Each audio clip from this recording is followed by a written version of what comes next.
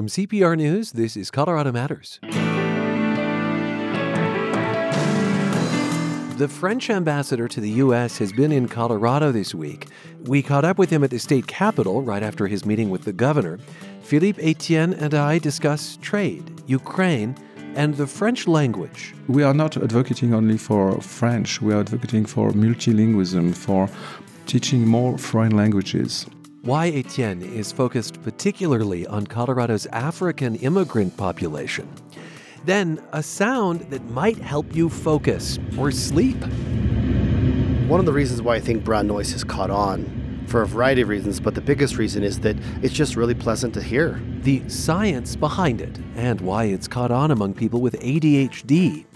Also, preserving the history of Sikhs in Colorado, it's become a labor of love for a father and daughter.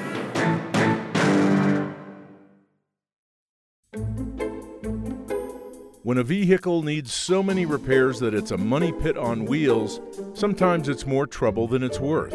But it can still be worth a lot to Colorado Public Radio. Donate it. We'll get it picked up, sold at auction, you'll get a tax receipt, and the proceeds will help pay for the programs you love.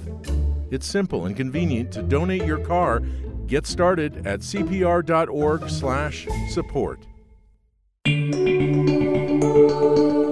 This is Colorado Matters from CPR News and KRCC. I'm Ryan Warner. Denver's first sister city was Brest, France, an alliance formed in 1948 when school children here raised money for the war-ravaged European town. It is also the second oldest sister city relationship in the United States. Well, earlier this week, a school in Colorado furthered the connection between the two countries.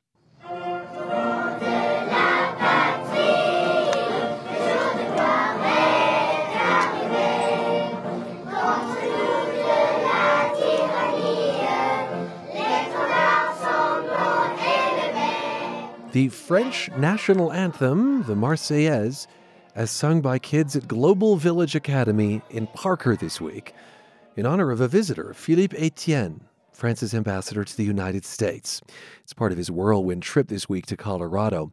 We spoke at the state capitol just after he met with Governor Jared Polis. Mr. Ambassador, thank you for being with us. Thank you very much for having me.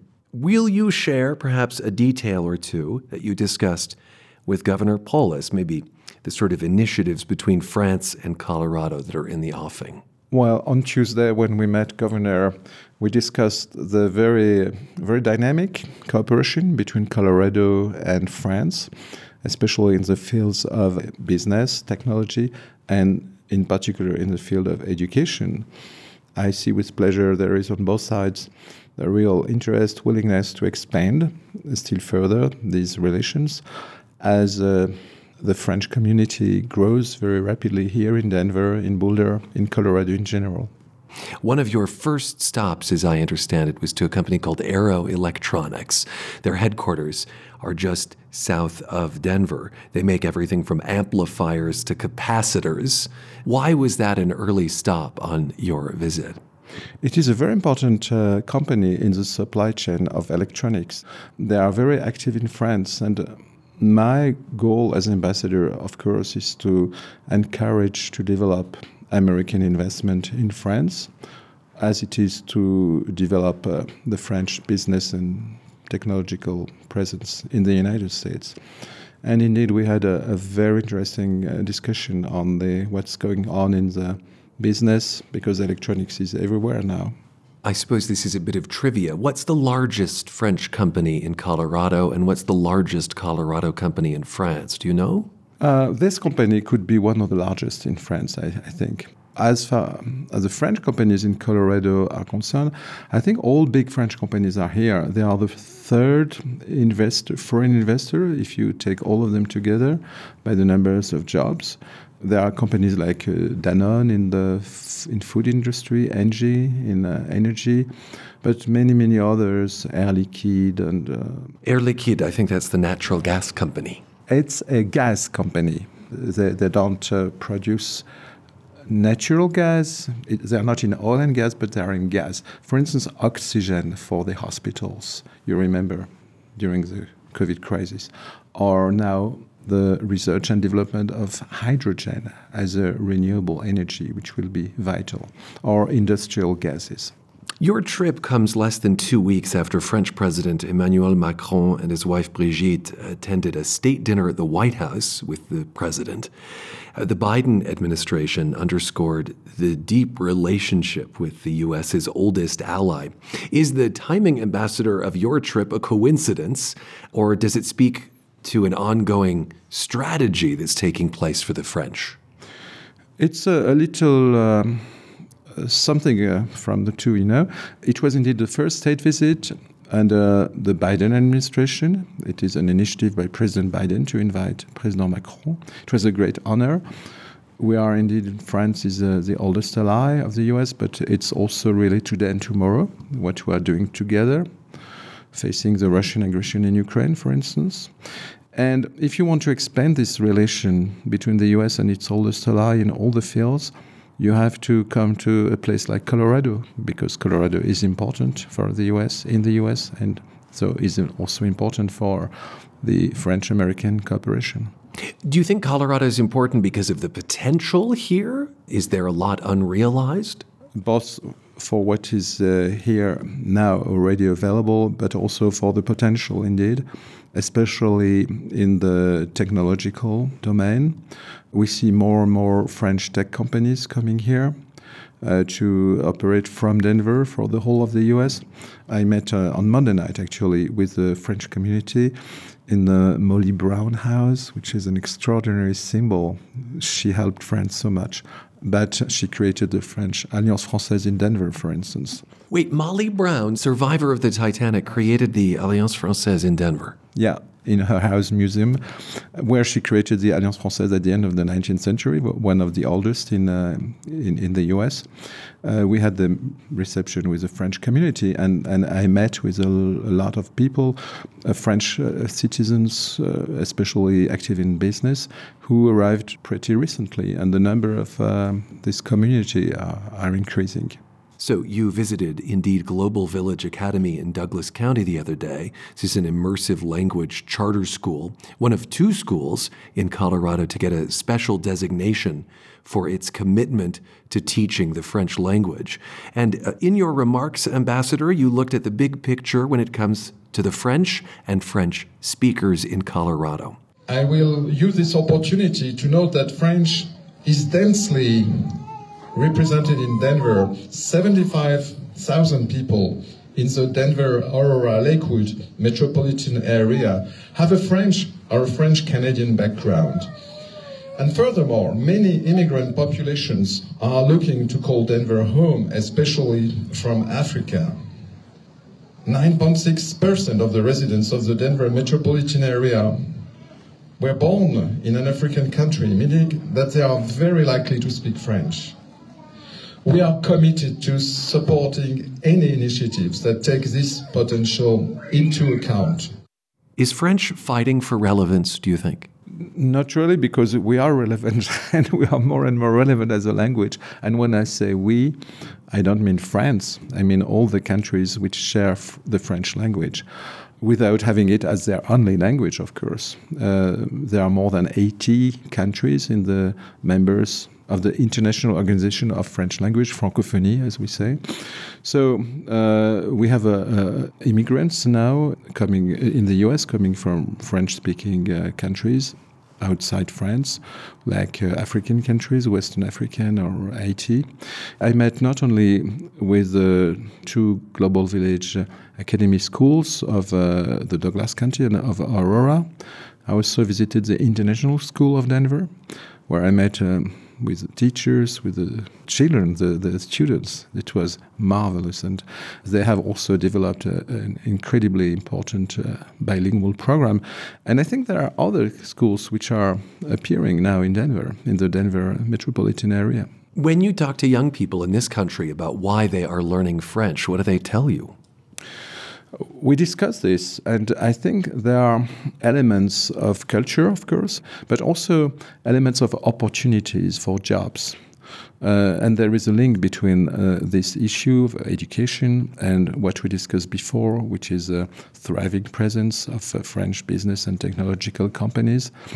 And more broadly, we are not advocating only for French. We are advocating for multilingualism, for teaching more foreign languages, because it's mind-opening. It's also important to create equal opportunities to all parts of the population here in the US, as we try to do also in Europe.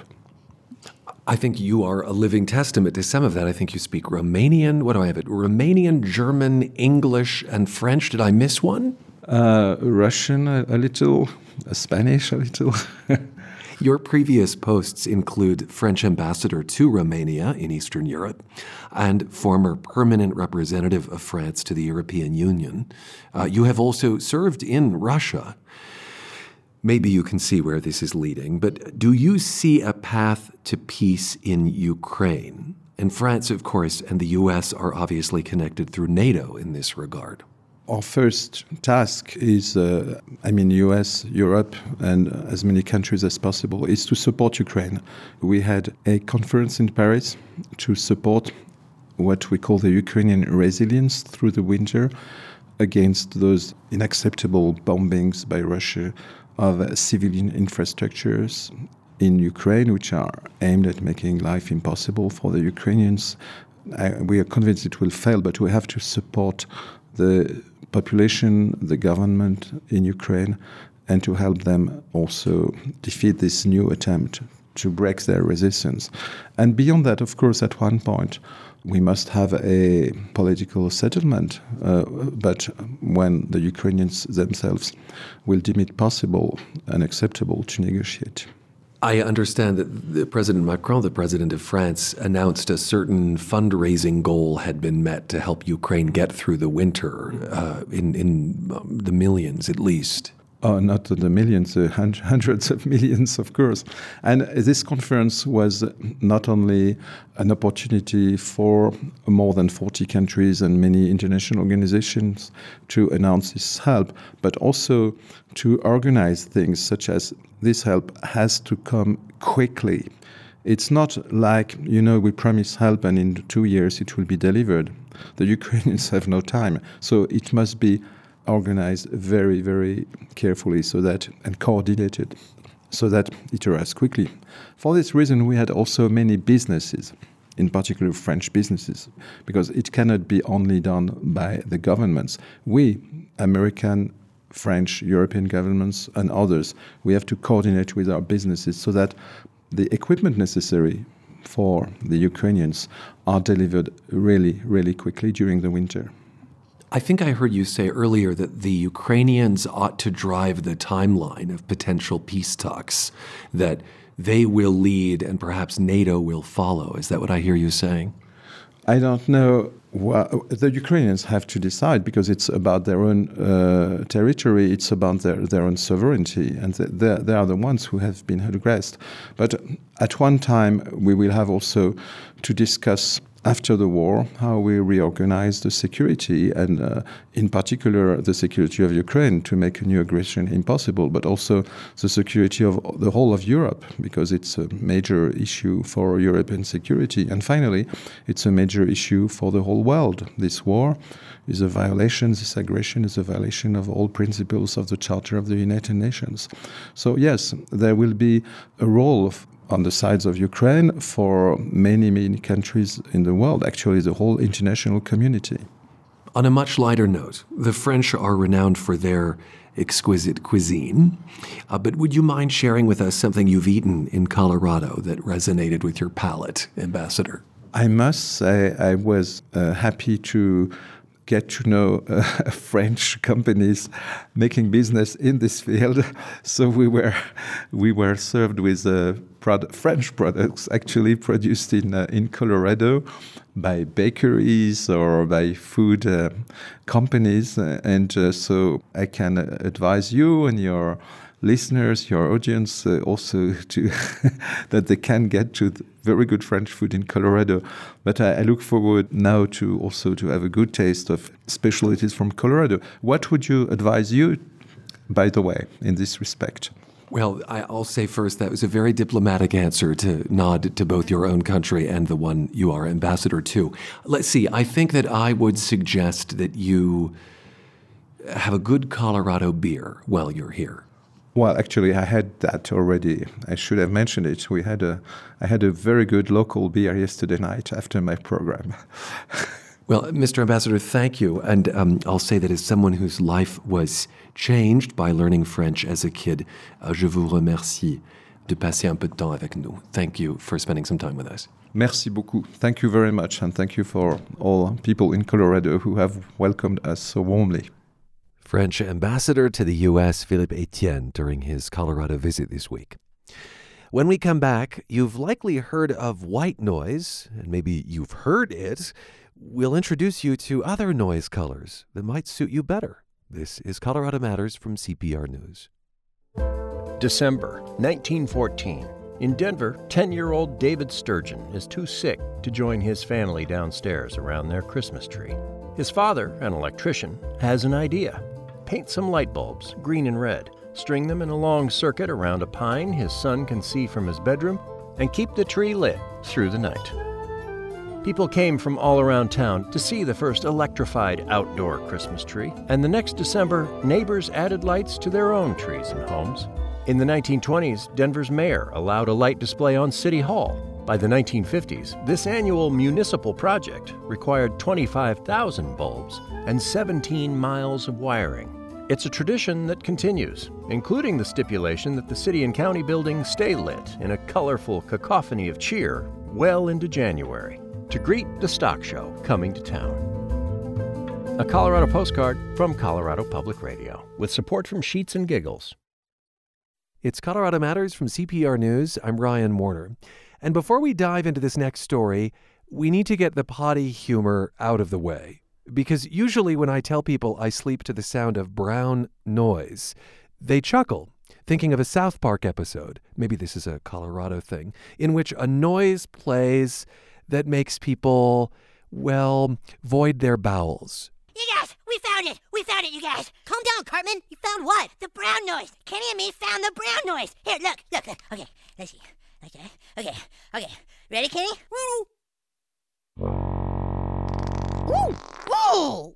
Well, thanks, Cartman, but that is not the brown noise we'll be talking about. Brown noise is kind of like white noise, but I find it less stressful, more conducive to sleep.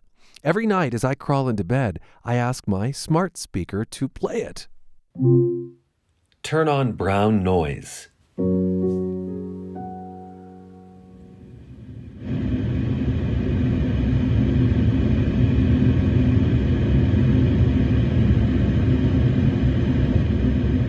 Well, I am not the only one keyed into brown noise. There are YouTube videos that play it for hours on end.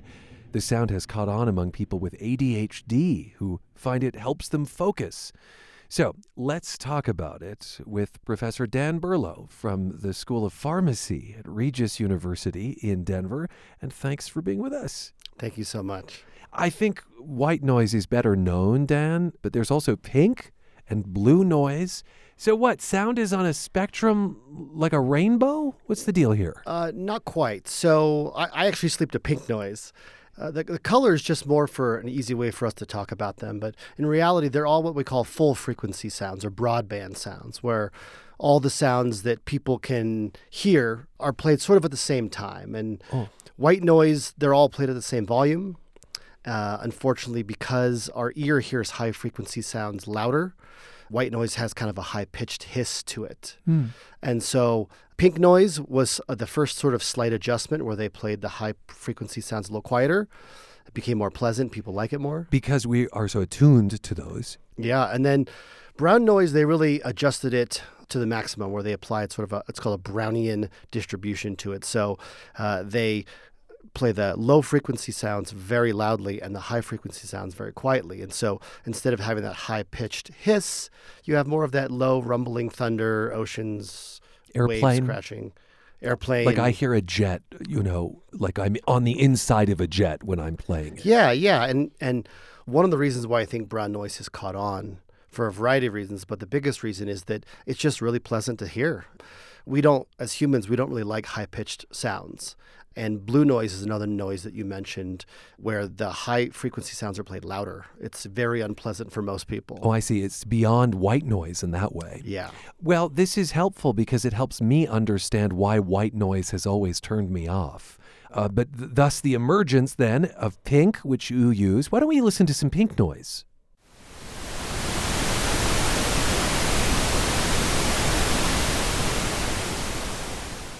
So you sleep to that each night? I do, yeah. So I have 2 kids, age 4 and 6, and since they were infants, we played white noise in their room, and we had a little baby monitor, and so I would hear their white noise in their room until they no longer needed a baby monitor.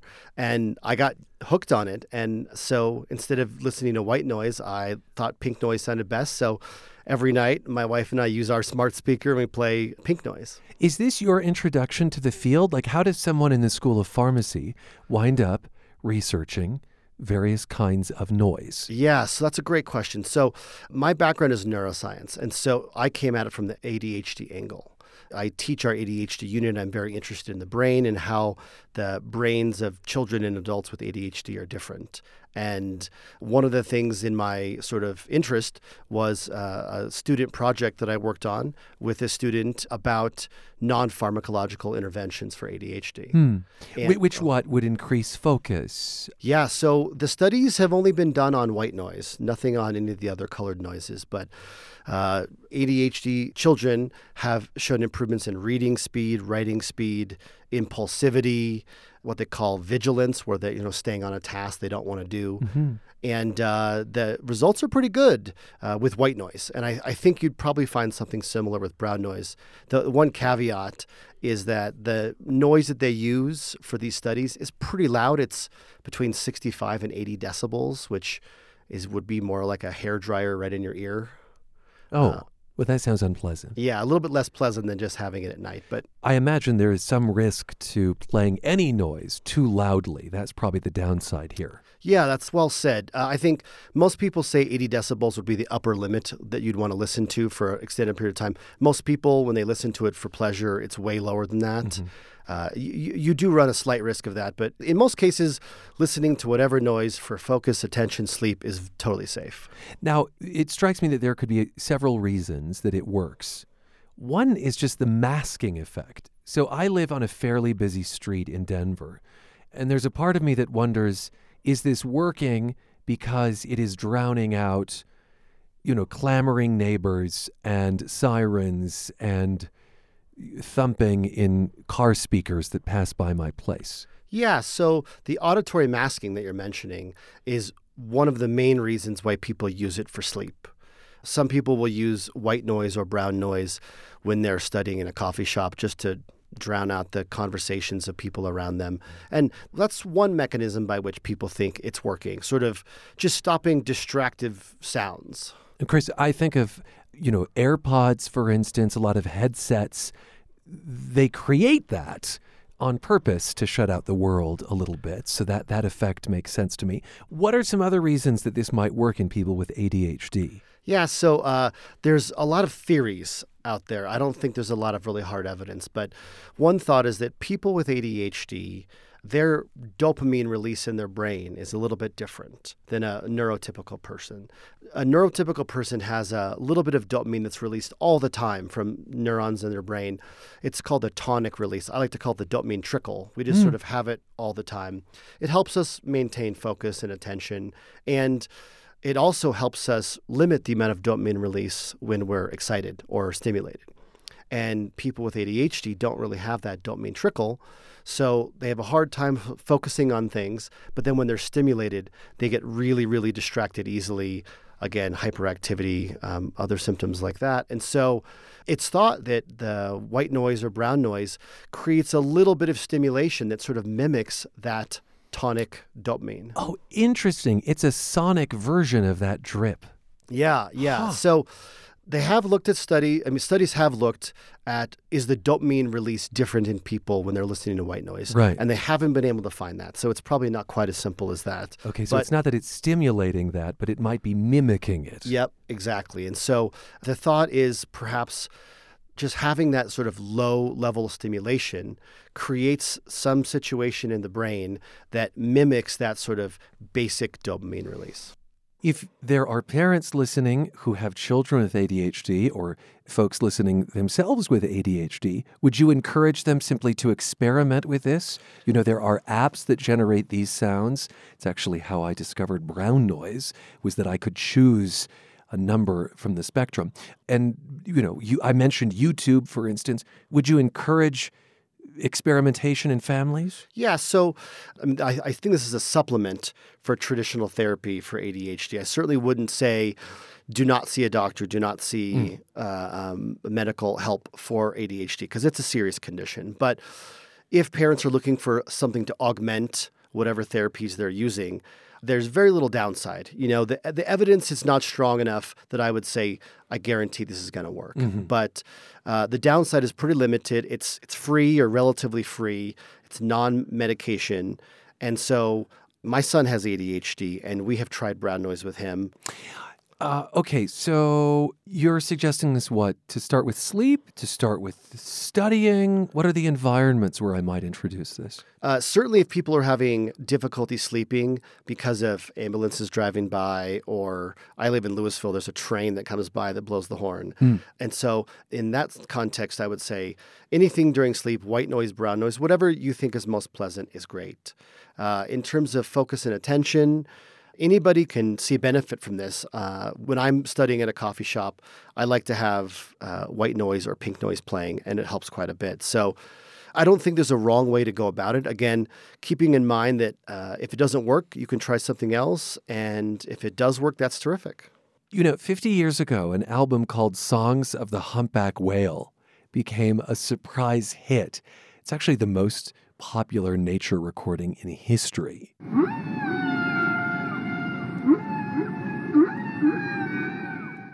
Do you remember people listening to that, Dan? So I heard it. On NPR, they just did an anniversary episode of it. Yeah. I actually find the sound of humpback whales to be a little bit eerie and disquieting. I don't find it very relaxing. I suppose, though, it's all in service of the same thing, which is what? A sound that brings you out of perhaps your anxious mind. Is it related to meditation? It certainly could be. I know that the brown noise phenomenon really was augmented this summer when an ADHD advocate on TikTok listened to brown noise for the first time and just basically said her brain was quiet for the first time in her entire life. This resonated with a lot of adults with ADHD, especially adults who don't find that medication is the right fit for them, or at least not as monotherapy. And so a lot of people really said, this helps me. I can focus. I can finally pay attention. And right now, we are actually in a medication shortage for ADHD meds. People who take Adderall sometimes are being unable to get their prescriptions filled. This is hopefully a short-term thing, a couple of months, but still, for people who rely on this medication, oftentimes they're looking for anything they can find. So brown noise might be a possible solution, or at least a bridge until they can get their medication. I'd like to share a feeling I have, and that's when my brown noise turns off. Dan, it actually leaves me feeling a bit sad or like vulnerable. I guess I miss it when it's not playing. And maybe that's Pavlovian, right?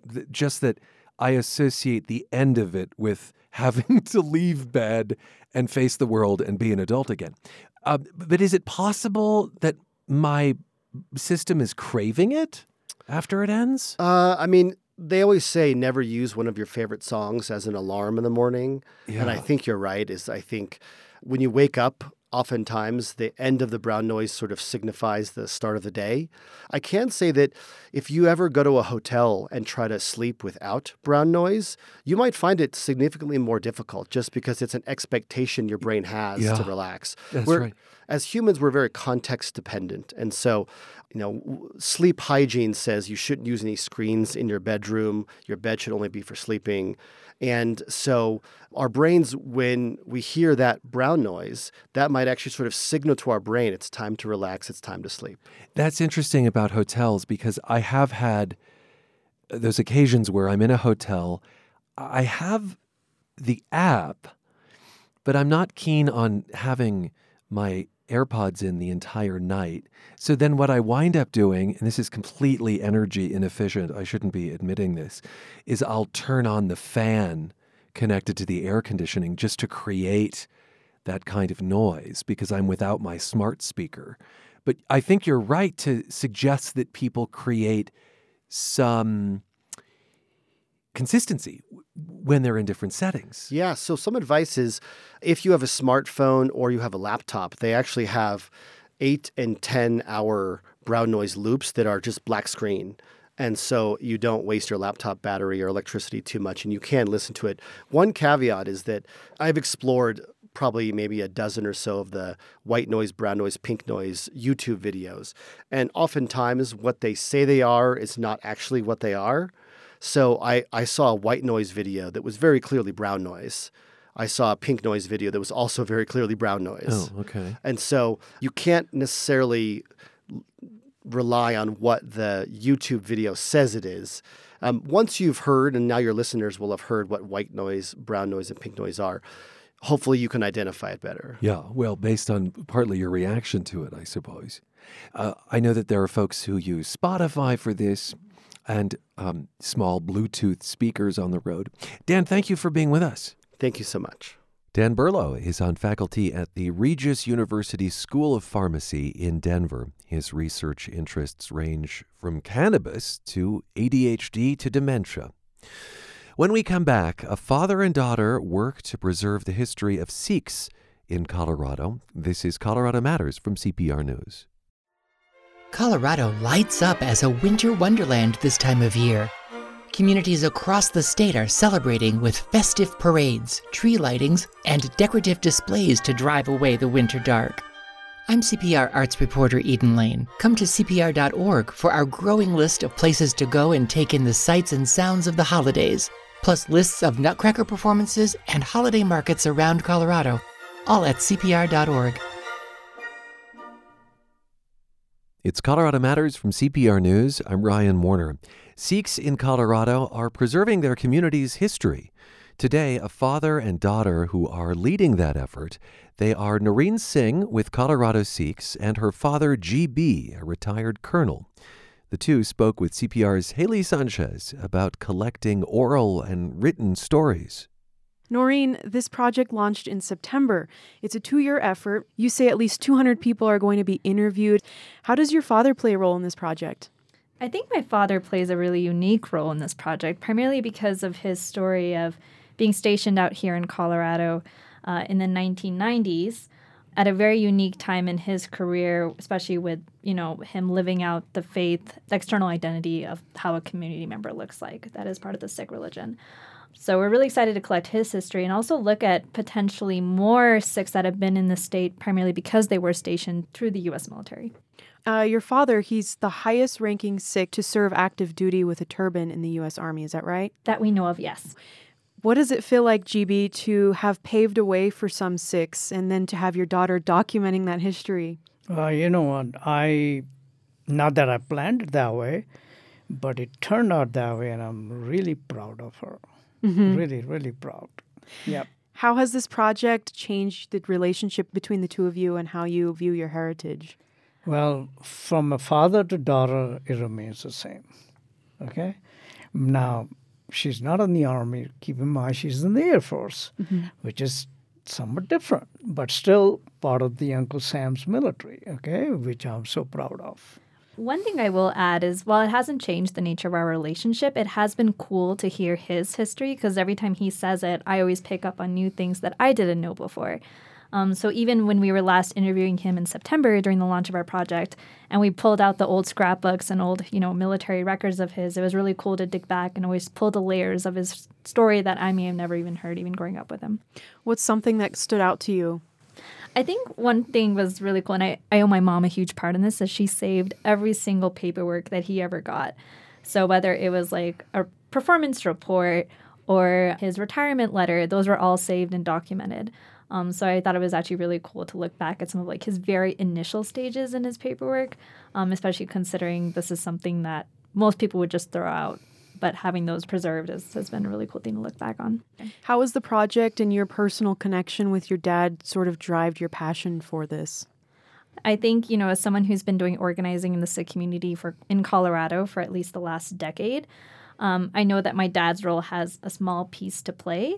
But actually what really provides me a lot of excitement, eagerness, and just genuine happiness about this project is looking back at countless histories, not just from the military sector, but agriculture, trucking, commerce, that everyone that I've grown up with have a history on. That's actually been really fulfilling for me.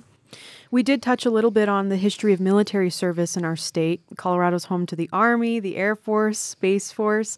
Many come here to Colorado to be part of the military. You did mention some other themes that you've picked on. Can you talk about those? So some of the themes that we've uncovered during the initial stages of our project has been, yes, Sikhs in the military in the state, as well as women in Colorado.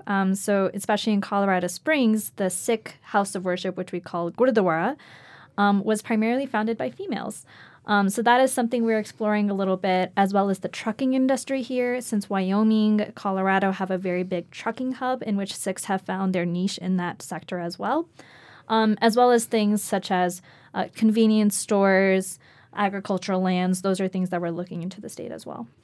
And when we pull back the layers and when we think of immigrant communities in Colorado, we often think of the Front Range as having the most large populations of Sikhs. But actually throughout history, when we look at newspaper articles, something I found interesting was that prior to the 1950s, there were actually a lot of Sikhs in rural communities of Colorado, like that of Rocky Ford in southeastern Colorado, as well as Derby and Adams County.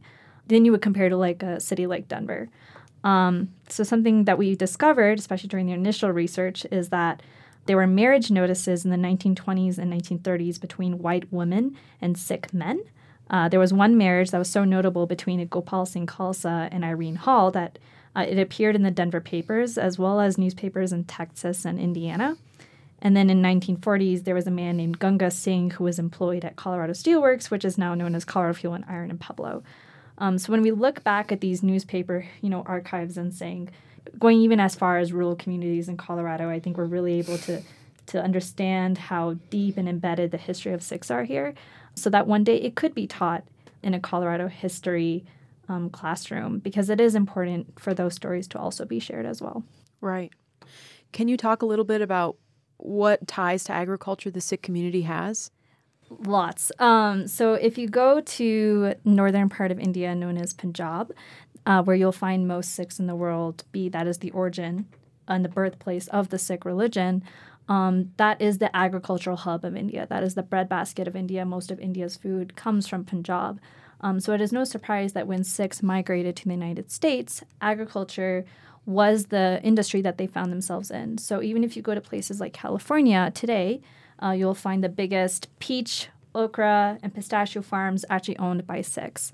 That was just a very easy way to transition from the life and the work style that was already in India and take that to the United States. I don't know if you have anything else to add, Dad. Yeah, because of the agriculture industry in Central Valley, you also see the trucking starting from that area, where a large number of truckings are run and operated by the Sikhs. And they take the food, produce, all the way to New York, all the way to California, all the way to Florida. You name it, they're all over. Mm-hmm. So that goes back to, again, agriculture, okay, and how to transport. And it's the same thing they do it in South Asia, the transportation business. They take all this food all over the part of the South Asia, just like in America, even in Canada. So they're involved in that, their ancestral, business, So one thing I want to add on that is actually there's been a few times over the last year that I've seen trucks driving down I-25, and they actually have the Sikh Kanda, which is our Sikh symbol on the back of the truck. And I had to stop myself and be like, oh my goodness, that's really cool. So generally, it's more once you notice it a lot more than you would notice if you didn't even generally know about you it. see more in I-80. That's where because of the California Northern, they go more often on I-80 or more I-40. So, and they crisscross, from west to the east and so forth. There was a community that would come from, I think, was it Nebraska or Wyoming, here to come to the temple for house of worship, right? Yes, a big population of Wyoming travels down, since we have one of the a very large Sikh Gurdwara in Commerce City. So they drive down, and then the Sikh, there's been Sikh leadership at that Gurdwara that have also stated that folks actually travel down from Kansas as well as Nebraska as well. So these themes are primarily ones experienced by Sikhs who are South Asian. Are there any themes about Colorado Sikhs who identify as white? Yes. We haven't dived into this part of the project as much as we would like since we just started. But we have found a very heavy population in the 1970s, before that even, of Sikhs who identified as white that lived in Boulder. So they have since moved out primarily to Espanola, New Mexico. But we're still tracing back the history of what was then the ashram in Boulder. And then there was also one in Denver in the 70s as well that we're looking into. Okay.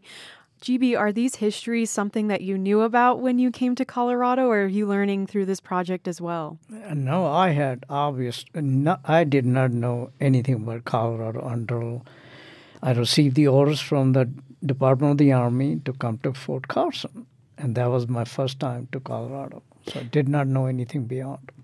Are you surprised or excited to learn about, some of the ways that your community has played a role to our economy or other things like that? Yeah, this is all new to me, I'll be honest with you, which is good. Why is it important that the history of Sikhs in Colorado is collected and preserved by the community itself rather than an outside group? So for me, I think this project being community-led and community-focused and community-driven has allowed us to tell the story in a very delicate, sensible way, because we are unpacking some history that may be a little bit traumatic for some folks. We are covering things from 9/11, as well as during the Iranian hostage crisis and how Sikhs here were impacted. So to have someone who is from that community documenting these stories is really important. So we're actually able to collect things and not just take a very surface level conversation out of it. So that's been a really big focus for us. And even when we started this conversation in 2020, making sure that was always something that laid the foundation for what is the project now today. GB, what about you? Why do you think it's important that Colorado Sikhs are the ones leading this effort? Well, I give you from the time when we moved here, looking at today, there is a sizable increase in the Sikh population here, as well as interest in the history, who they are, and how they ended up here, their businesses. So I think you look at it from a collective angle. It provides a big scope of knowledge, who these people are and how their history goes back into Colorado. As I said, as much as about a century now. So, which I wasn't aware of it. Yeah. One thing I also want to add is the community has been very involved in this project from the get-go. So even when we were applying for this grant, we had letters of support from at least 10 different organizations, not just Sikh organizations in the country as well as the state, but also Asian American organizations, faith-based organizations that all lended their support to say, this is something we need and we need it now. So having that community really be involved, even in something like the grant process, really shows how intentional our effort was from ground up on that. Yeah, that's really important, I think. How will the community's experience with racism and stereotypes be acknowledged? So in all of the oral interview histories that we have done so far, we have asked questions on the immigrant experience. For a lot of folks, what did that look like growing up in India? Their migration story here to the United States. Where did they first land when they came to the United States? What were their experiences in the United States? What were their experiences when they came to Colorado? We're really trying to do a story of not just their experiences in the state, but the whole story of their life thus far. And the reason why we're doing that is we really hope to expand this project so that it could be the groundwork for maybe another project in the future. What is the immigrant experience of Sikhs coming to the United States? What is the experience of females who are starting their own Sikh house of worship in the United States? What does that look like? So we're really trying to do a job. So once this project is over, where do we go next? What is that next step? Yeah, as for you, since you did ask 9/11, I was in Korea at the time.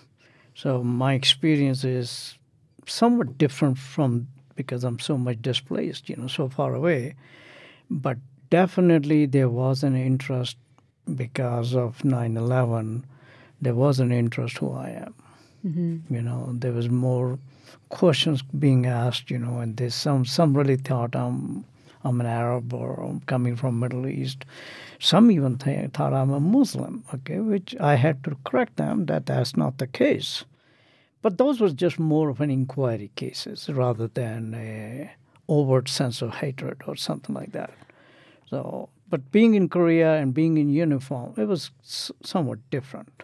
Mm-hmm. Plus rank had a meaning, So I was saved. I can give you only one example. There was a gentleman, a Muslim officer, a younger officer, and his wife she wore the covering, and the veil. And she reported over there, wanted to be with her husband. But things were a little bit rough, and it was not safe. So the gentleman, the husband asked me if I can lend my car to him for the next 2 weeks so that she is safe, which worked out great for them, But other than that, I don't remember seeing anything else beyond that. But one thing I will say, and I'm actually glad you brought that up, is for a lot of folks here, especially in the week of 9/11, when we've been, pulling back the layers of archives and going through the archives, there have been documented incidents of hate crimes happening to Sikhs in this state. That was even documented in places like the Gazette. I'm pretty sure the Woodman had a story on it. There was a family here in Colorado Springs that had their house vandalized that we know. So being able to tell the stories of, yes, the good of what Sikhs have been able to contribute, but also talk about the struggle of what Sikhs, as well as many other immigrant communities, have had to go through, especially in the wake of 9/11, is important for us to show that the story is not a monolith, and we can't paint an entire community with a single broad brushstroke because the story changes for everyone. Right. So what will happen in 2 years? Will the information that you're collecting, will it be presented or displayed so people can see that? Yes. We are creating many reports, and we are hoping to display that to both the public as well as have a community session specifically, so that people can, listen to the information, have access to the information, and the information is accessible to all. And if you're someone that wants to get involved, how can you do that? If you visit the website, www.colorado6.com, we have a tab specifically focused on the historical project, in which there are a myriad of ways you can get involved, including volunteering, maybe helping with transcribing interviews, to even potentially being interviewed if you would like as well. What I find really cool about this project is we really hope that this is a launch pad for other states to collect the history of Sikhs in their own state. Especially because Colorado is so intertwined with places like New Mexico, Kansas, Wyoming, and Nebraska. We're not able to really go into depth in those particular states, but we've already heard rumors in the grapevine that may be something that'll be happening in the future in those states as well. Cool. Well, this is a really fascinating project. I'm excited to see when it all comes together. Thank you both to be here. Thank you for having us. Thank you. Noreen Singh of Colorado Sikhs and her father, retired Colonel J.B. Singh. They spoke with CPR's Haley Sanchez about preserving Sikh history in Colorado. By the way, the project got a $50,000 grant from History Colorado's State Historical Fund.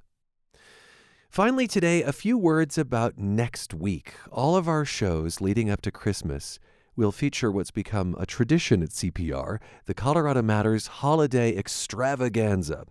This coming Monday through Thursday, we'll air encores of our earlier specials.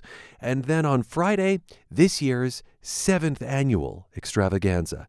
If you're unaware of this tradition, it's modeled after 1963's Judy Garland Christmas special on CBS, although we celebrate Hanukkah and Kwanzaa as well. So tune in all next week for a whole lot of music and memories, laughter and light. And for now, from our 2020 show, here's Coloradan and Broadway star Beth Malone with her Judy cover, accompanied by pianist David Dyer. Merry Christmas, have a very, very Merry Christmas. Dream about your heart's desire.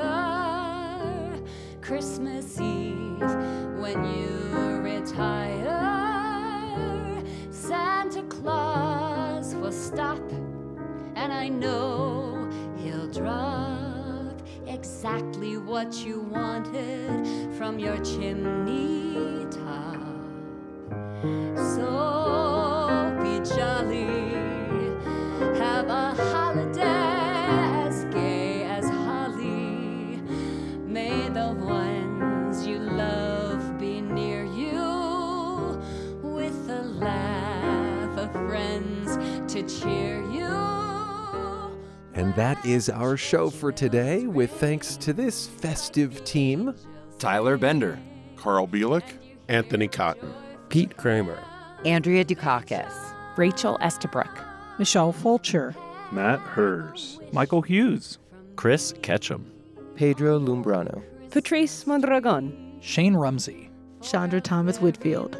And I'm Ryan Warner. Au revoir for now. This is CPR News.